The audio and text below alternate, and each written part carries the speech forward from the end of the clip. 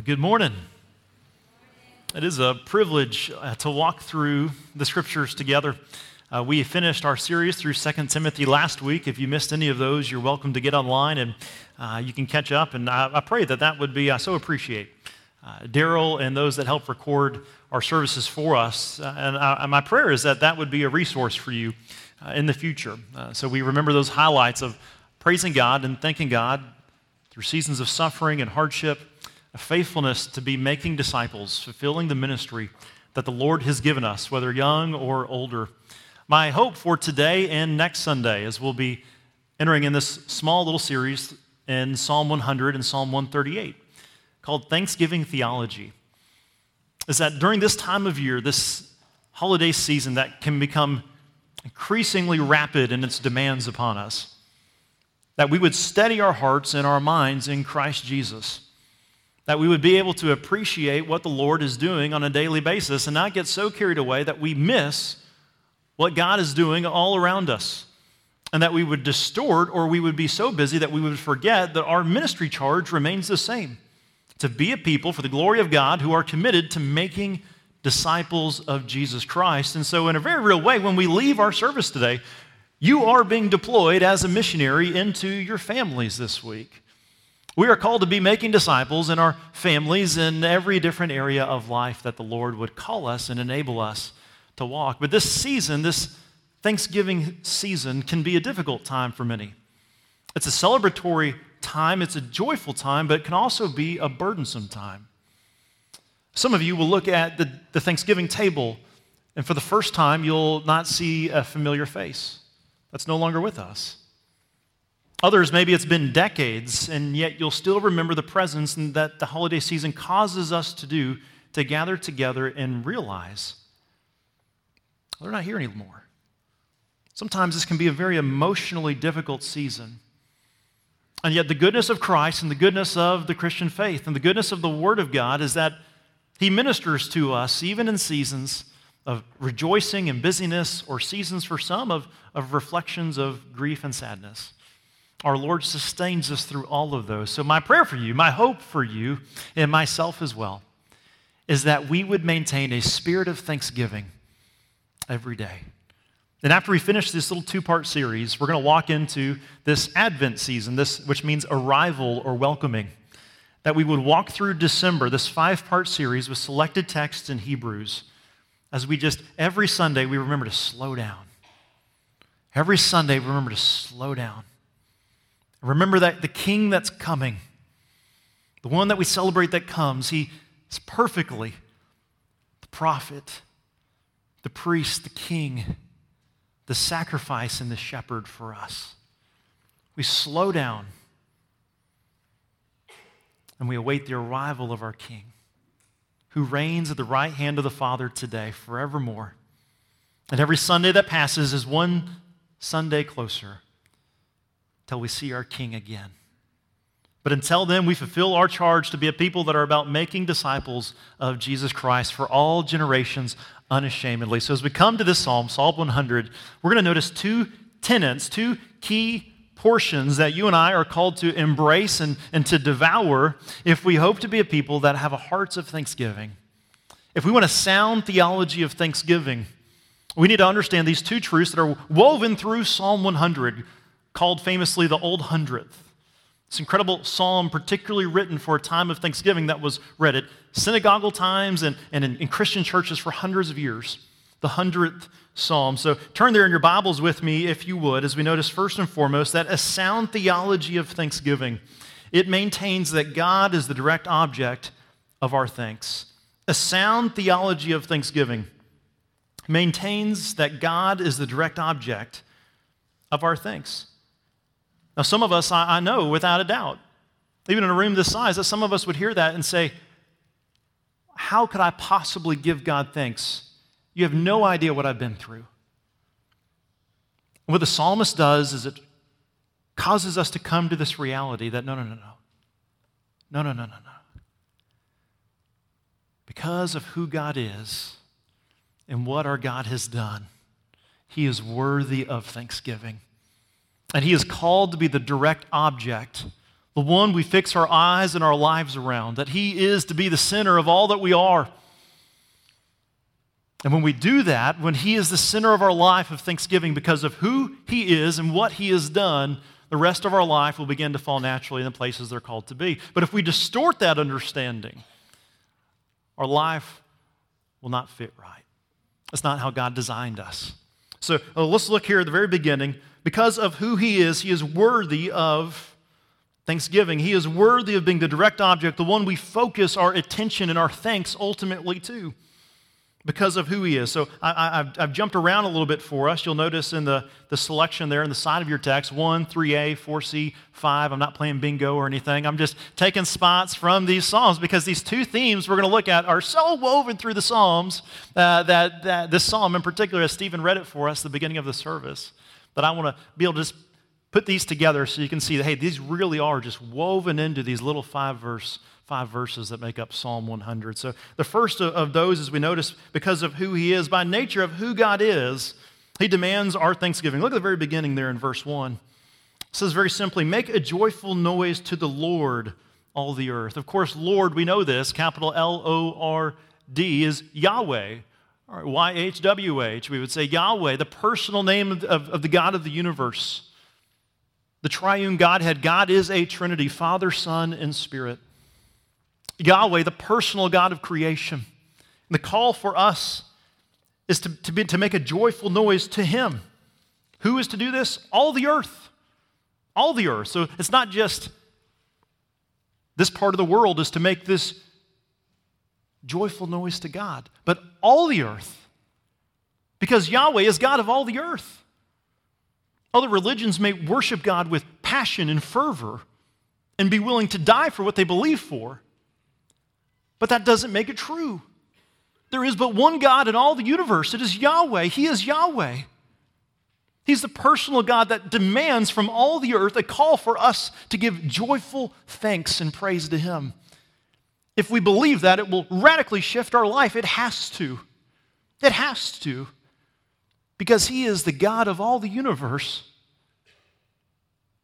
It's a call of praise for everyone of all the universe, of all backgrounds, of all languages, of all tongues, of all skin color, of everything. He really is the God of all the universe, and so that should impact how I live my life every day. That prejudice and racism is disgusting from God. It rejects the very essence of the text, that Yahweh is the God of all creation, and He's worthy of all of our praise. To understand this theology, to worship God for who He is, it demands practical application in our daily life. Because of who God is, Yahweh is the Lord of all things. Look at verse 3. It says, know that the Lord, know that Yahweh, He is God. Know that Yahweh, He is God. This isn't a head nod to God. That's cheesier when I say it out loud than when before I said it. It's not a head nod to God. It's not a yes, no, let me pass this multiple question test about who God is. Know that the Lord, know that Yahweh, He is God, is a demand of submission to God. To know that the Lord, He is God, is to say, no, He really is God, I am not. There is a God and I am not Him. That's the call that all of us are to make as human beings, as creations of God.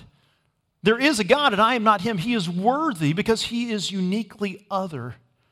He is worthy of all of our life. It's an attitude of submission to God. Look at 4, the very end of verse 4. Know that the Lord, He is God, but in verse 4, give thanks to Him. Bless or praise His name. It is His very name that qualifies Yahweh to be praised.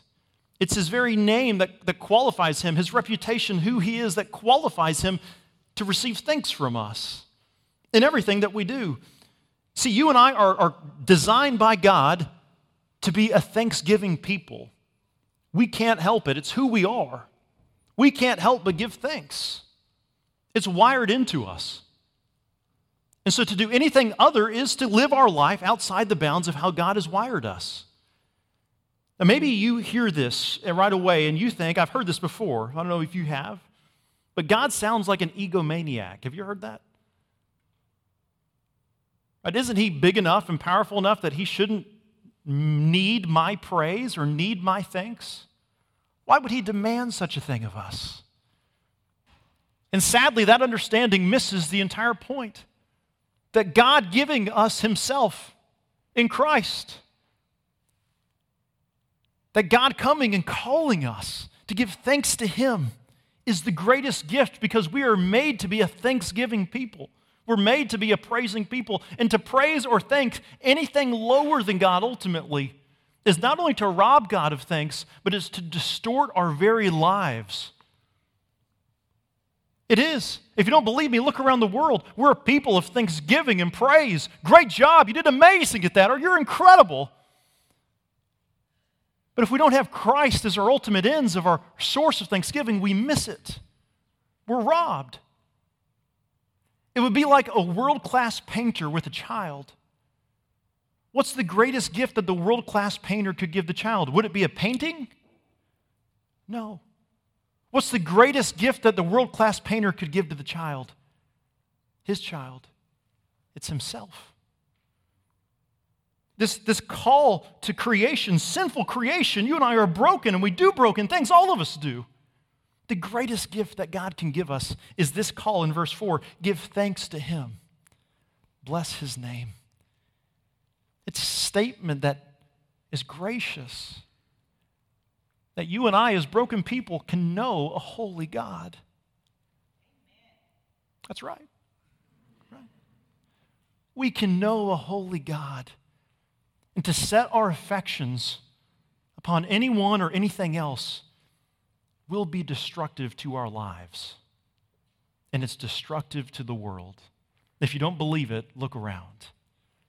Look around. It's a gift of graciousness that God gives us. Thank you, Lord, for that. And in verse 5, you see at least one specific attribute that we'll draw attention to. For the Lord is good. His goodness. Again, we worship God because of who he is. We're to thank God, Thanksgiving theology, because of who he is. And this attribute in verse 5, he is good. For the Lord is good.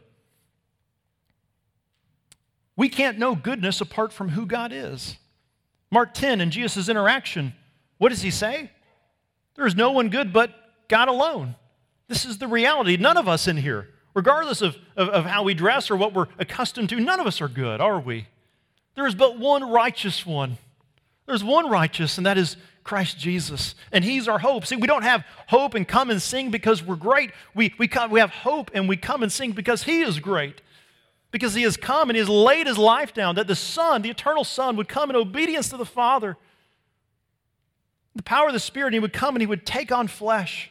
The Son never ceasing to be God, maintaining full divinity, yet he would take on flesh, humanity. That he would need to eat, he would need to sleep. He would be tempted in all ways as we are, but he would lay his life down for us. He obeyed all the demands of the law, and he laid his life down. And so that those who trust in him receive not only forgiveness for the things they've done, but they receive righteousness for the things that he has done. So that we can come and worship and sing because we're really forgiven. We can come and worship and sing because we can really know Yahweh, the God of creation and earth, the God that sustains our breath. We really can know him. We really can thank him. We're not throwing up smoke signals hoping maybe he'll get it. You can really know God by trusting in Christ. This is unbelievable news. It's not an act of selfishness. It's the greatest act of grace because of his goodness. Because of his goodness. The Lord is worthy of our praise because of who he is, and he's also worthy of praise because of what he has done. Because of what he's done. Look at verse 3, right there in the middle of verse 3. It says, it is he who made us, and we are his. We are his people, the sheep of his pasture. I was able to go to our chapel Sunday school class. It meets at 9:30 in the morning on Sundays. And Bill Flynn does a wonderful job in there. And he drew attention to Genesis 1:1. In the beginning, God created the heavens and the earth. It really is what the psalm writer is telling us here in verse 3, isn't it? It is he who made us, and we are his. We are his people, the sheep of his pasture. It really is discipleship in a nutshell, isn't it? He's the shepherd. I'm the sheep. He's the creator. I'm the creation. And the rest of our life, we tend to get that backwards, don't we? On our own. I am the shepherd. Jesus, you'll be my little sheep when I need you. I'm the creator. I'll determine what happens in my life. And Lord, maybe you help fix up my creation when I need your help. Isn't that right? Discipleship, the call of discipleship, the act of following Jesus as our King, is a constant reminder that the local church does together to remind us, hey, we're sheep.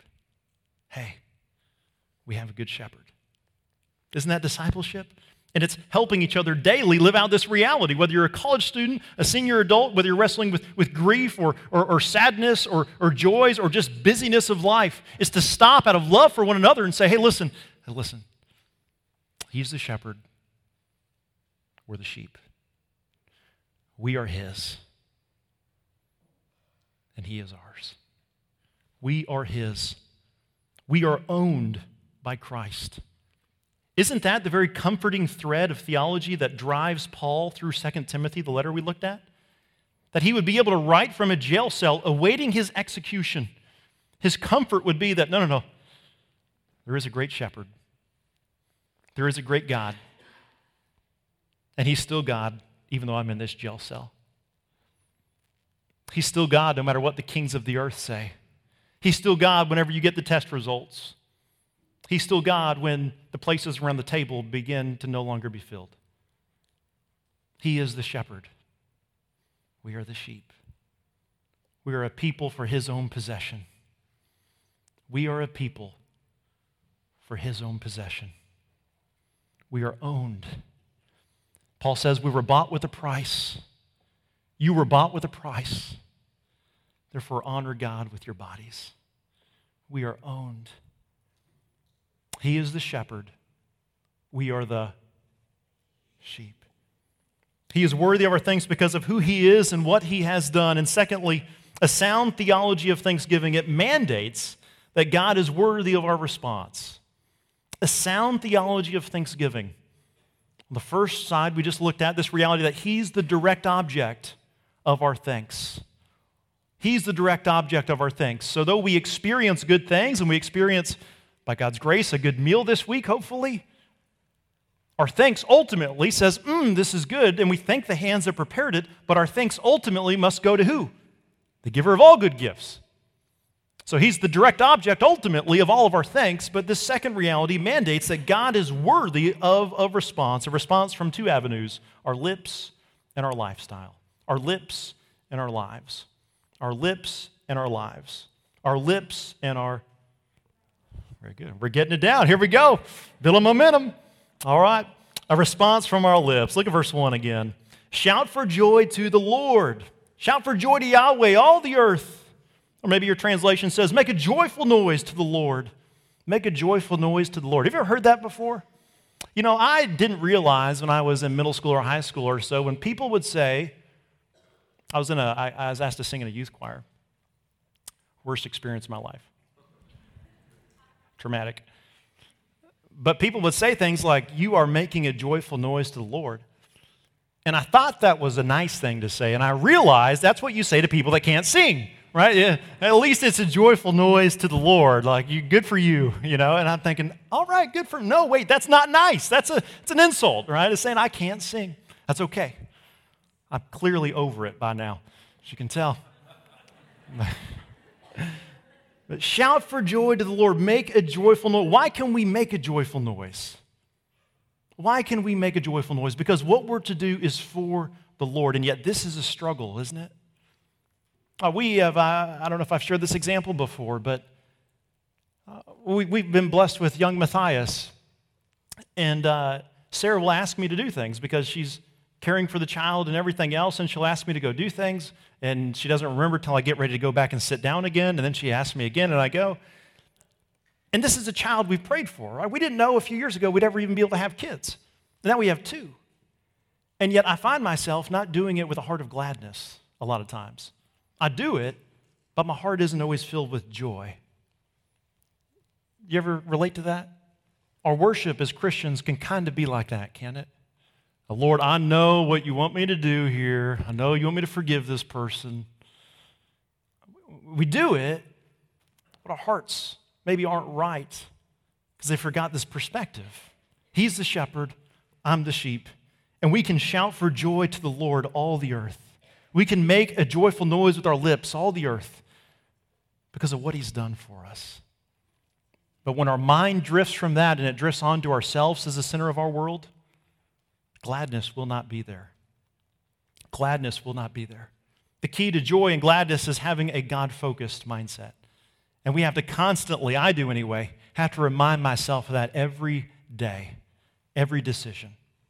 Because how quickly I drift into some other area. Look at verse 2, halfway there through verse 2. He says, come into his presence with singing. Again, a response with our lips.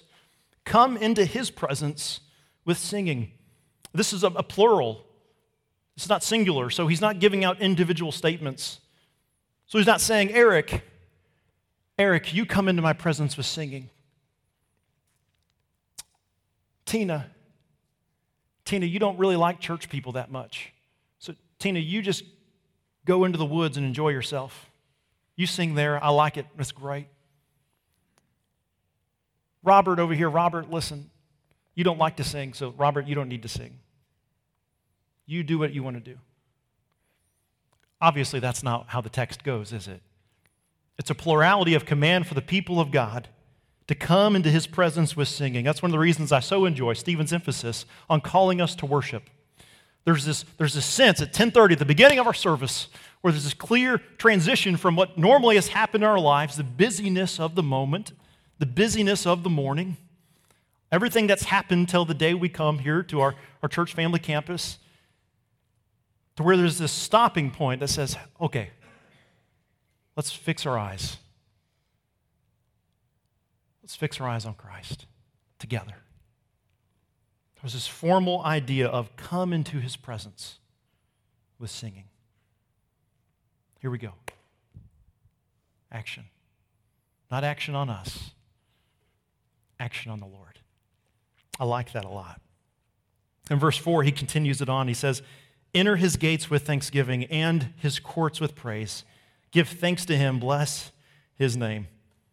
Bless his name. It's a continual idea. Give thanks to him continually. Bless his name. Have you ever felt like before in your life that you were overthanked for something? You did something small and maybe the person that you helped thanked you again and again and again. You ever have that feeling? You ever have that happen? Might be weeks later and they say it again for like the fourth time. Hey, I just want to thank you again for what you did. And eventually you're like, okay, I feel like I need to start thanking you for thanking me so much at this point. I'm just creating this vicious thank you cycle. We can't do that to God, can we? God is the one that we can never outthink or overthink. We'll never be able to, in our life, look to a friend or a spouse or somebody and say, you know what, did I outdo my thanksgiving there to the Lord? Do you think I'm a little over the top with how I thank the Lord in that? That'll never happen. We are called to continually live a life of thanksgiving because he has redeemed us. He has purchased us. We are his people. We are his adopted kids for his glory. And that's a sweet reality. It's the same idea. I'll give you a second to flip there. It's real good. I want to read it, just a verse. But look over to Hebrews. Again, it's a text we're going to spend the month of December in. Hebrews 13, very last chapter.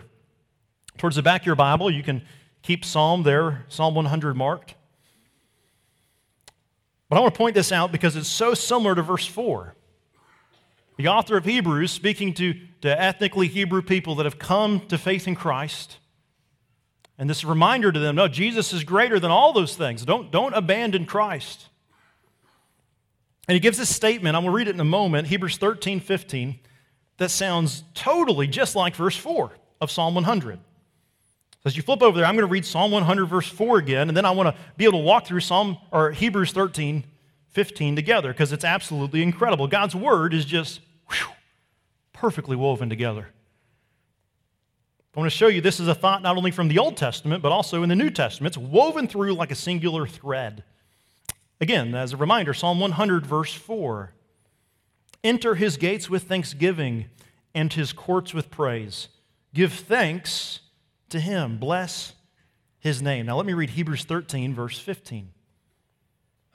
The author says, through Christ then, let us continually offer up a sacrifice of praise to God. That is the fruit of our lips that acknowledge his name. Doesn't that sound like the exact same? Our lives are to be a continual offering of thanksgiving. Remember that when you spend time with family these holiday seasons. Remember that. My life is to be a continual offering of thanksgiving. And so in this trial, in this heartache, in this difficulty, how can I give God thanks? How can I give God thanks? A response with our lips and a response, of course, with our lifestyle. A response with our lifestyle. What does that look like? Here's a couple elements. Look at verse 2, the very beginning. What does it look like to give a response of thanksgiving with our lifestyle? Verse 2 says, serve the Lord with gladness. We serve the Lord with gladness. This is to be an element of our entire life. Gladness, that's to come forward in what we're doing. We're glad because we're focusing upon the goodness of our God. Serve the Lord with gladness, for the Lord, he is good. Jump forward to verse 3. Look a little further back. Verse 3, the very end of verse 3. We said it a moment ago. He is the shepherd. We are his sheep. The shepherd protects. The shepherd feeds. The shepherd guides. The shepherd disciplines. What's the responsibility of the sheep? To live obediently to the shepherd. That's our calling. To help each other live obediently. Not to our emotions. Not to the worldviews of this life, but to live obediently to our shepherd who's given us his word in abundance. We are his sheep. We are his sheep. We are the people of his kingdom. What does this look like very practically for us? How can I live my life in such a way that is in submission to the King of Kings and Lord of Lords? Look back at verse 4. Enter his gates with thanksgiving, and his courts with praise. Enter his gates with thanksgiving. You can't do that by accident. You didn't arrive at this spot by accident. Like very practically this morning, you logistically had to plan to get to this spot by accident. Our lives will not drift into holiness. It's intentional. It's intentional. The good news of the gospel, the good news of Christ, is that we are his people. All who turn and trust in Jesus, all who look to Christ, find a perfect Savior. Regardless of what you've done, you are forgiven in Christ. If you will but turn from self and place your faith and trust in Jesus, the author and perfecter of our faith, who for the joy set before him endured the cross, despising the shame, and he has been seated at the right hand of the throne of God where he makes intercession for his people. The joy and the sweetness of living a lifestyle for Christ is that if we're intentional in the moment, and if we're intentional as our day begins, and if we're intentional throughout our day, and if we're intentional in our evening, our lives begin to look less and less like ourselves. Our marriages look less and less like they would naturally on our own. Our workplaces begin to look less and less like it was just us. And it begins to look more and more and more like Christ Jesus. Intentionality, a spirit of gladness in our lifestyle, and a purposeful response to point people to Christ. When you endure hardship or when you endure seasons of celebration, I thank my God. I thank my God, for he is great. He is my shepherd. I am his sheep. You can become his sheep as well. Look to Christ. Have forgiveness. Have eternal life. Have the shepherd. Our Lord is worthy of thanks from our lips and from our lifestyle. He's worthy of praise and thanks because of who He is and what He's done. And our call together as the church is to help each other live a thankful life in light of what our King has done. Not to earn His forgiveness, but because we've received His forgiveness as His kids. Is that good news? Is that a reason for thanks?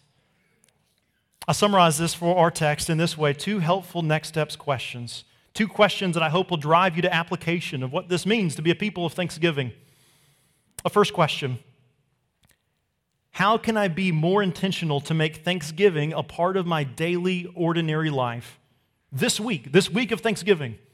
How can I be more intentional to make Thanksgiving a part of my daily, ordinary life this week? So let's brainstorm. And again, these are resources for you to brainstorm what this looks like. If you're traveling to see family, what can you do in the car that will help your hearts to intentionally focus yourself on a spirit of thanksgiving before you speak to those family members? If you're hosting, what can you do practically this week to slow down and stop and think, thank you, Lord?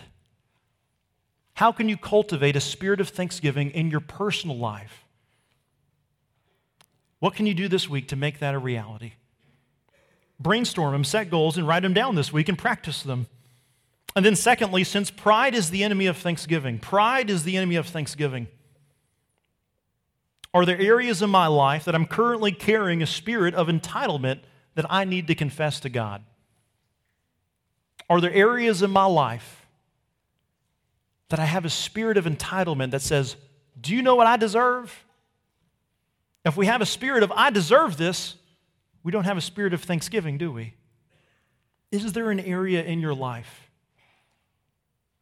that's hiding, lurking, that says, do you know who I am, God? Do you know what I deserve? The gospel constantly tills that out of our life, doesn't it? That's what He does. That's what He does. And if there is, confess it. Confess it to your family, but there's no better time to live a surrendered life than right now.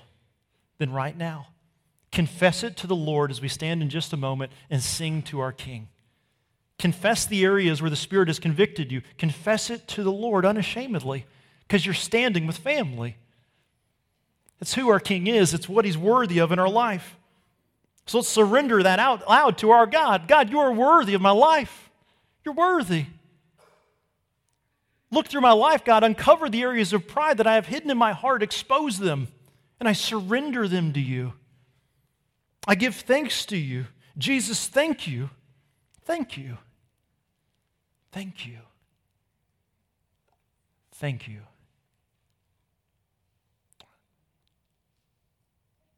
Thank you.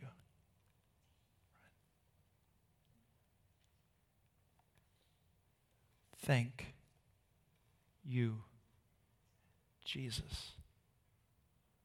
Have you ever stopped? 3 words. Thank you, Jesus. We can sing that together. Thank you, Jesus. We have reason to give thanks, don't we? Thank you, Jesus. Would you stand? Let's sing to our King. Jesus, thank you.